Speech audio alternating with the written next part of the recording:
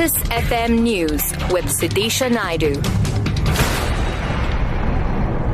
It's 10 o'clock. Good morning. Public Protector Thuli Madonsela says she'll write to President Jacob Zuma regarding the Nkandla report, which was released last week by Police Minister Nathi Nhleko, which found that the president should not have to pay back any money regarding the security upgrades at his personal residence at Nkandla. Madonsela says the latest report is full of mistakes and half-truths and she wants to bring that to Zuma's attention. She issued a report last year in which she said the president should pay back a substantial amount spent on features which had nothing to do with safety. Madonsela says she'll take up the matter with him for several reasons. For two reasons. He is the custodian of the Executive Members Ethics Act, and he is the head of the executive branch of government and the head of the government as a whole with all of the other branches. Secondly, the president needs to make a decision about himself now, and in terms of the report that I issued in March last year, the determination of what needs to be paid was to be done by the president. It was never to be done by anyone else. It was to be done by the president. The Director General of the Department of Home Affairs, Mkuseli Apleni, has questioned why the police are still unhappy and seemingly unsure about the new travel regulations that is required for children leaving and entering the country. Apleni elaborates. I don't understand what is this major thing which is like a rocket science this thing. It's simple. When you travel with a child, we need an unabridged birth certificate if that child is traveling out of South Africa. That's one. Secondly, if the child is traveling with one parent and the other is not there, we need the consent of the other parent.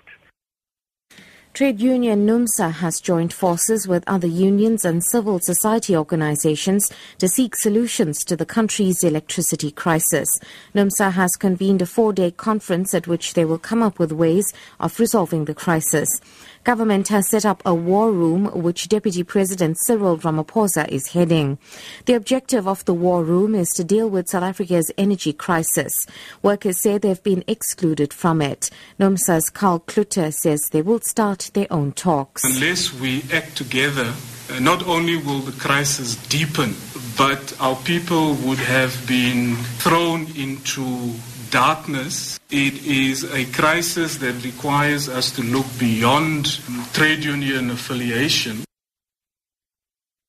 And finally, Solar Impulse, the plane attempting to circumnavigate the world powered only by the sun, is struggling with poor weather conditions over the Pacific Ocean.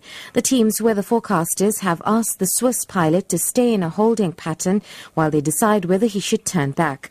The BBC's John Sudworth reports. Solar Impulse took off from eastern China in the early hours of Sunday morning for what was expected to be a risky and technically challenging 6-day journey to Hawaii.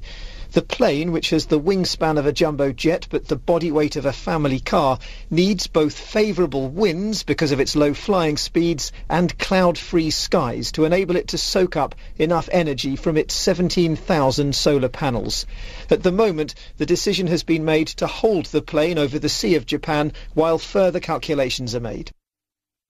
Top story. Public Protector Thuli Madonsela says she'll write to President Jacob Zuma regarding the Nkandla report, which was released last week by Police Minister Nathi Nhleko, which found that the president should not have to pay back any money regarding the security upgrades at his residence at Nkandla.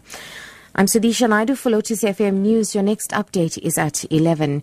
We have a funeral announcement. The funeral service of Ram Sukhbusha Maharaj, known as Uncle Jack of 11 Main Street, Kranskop, takes place today.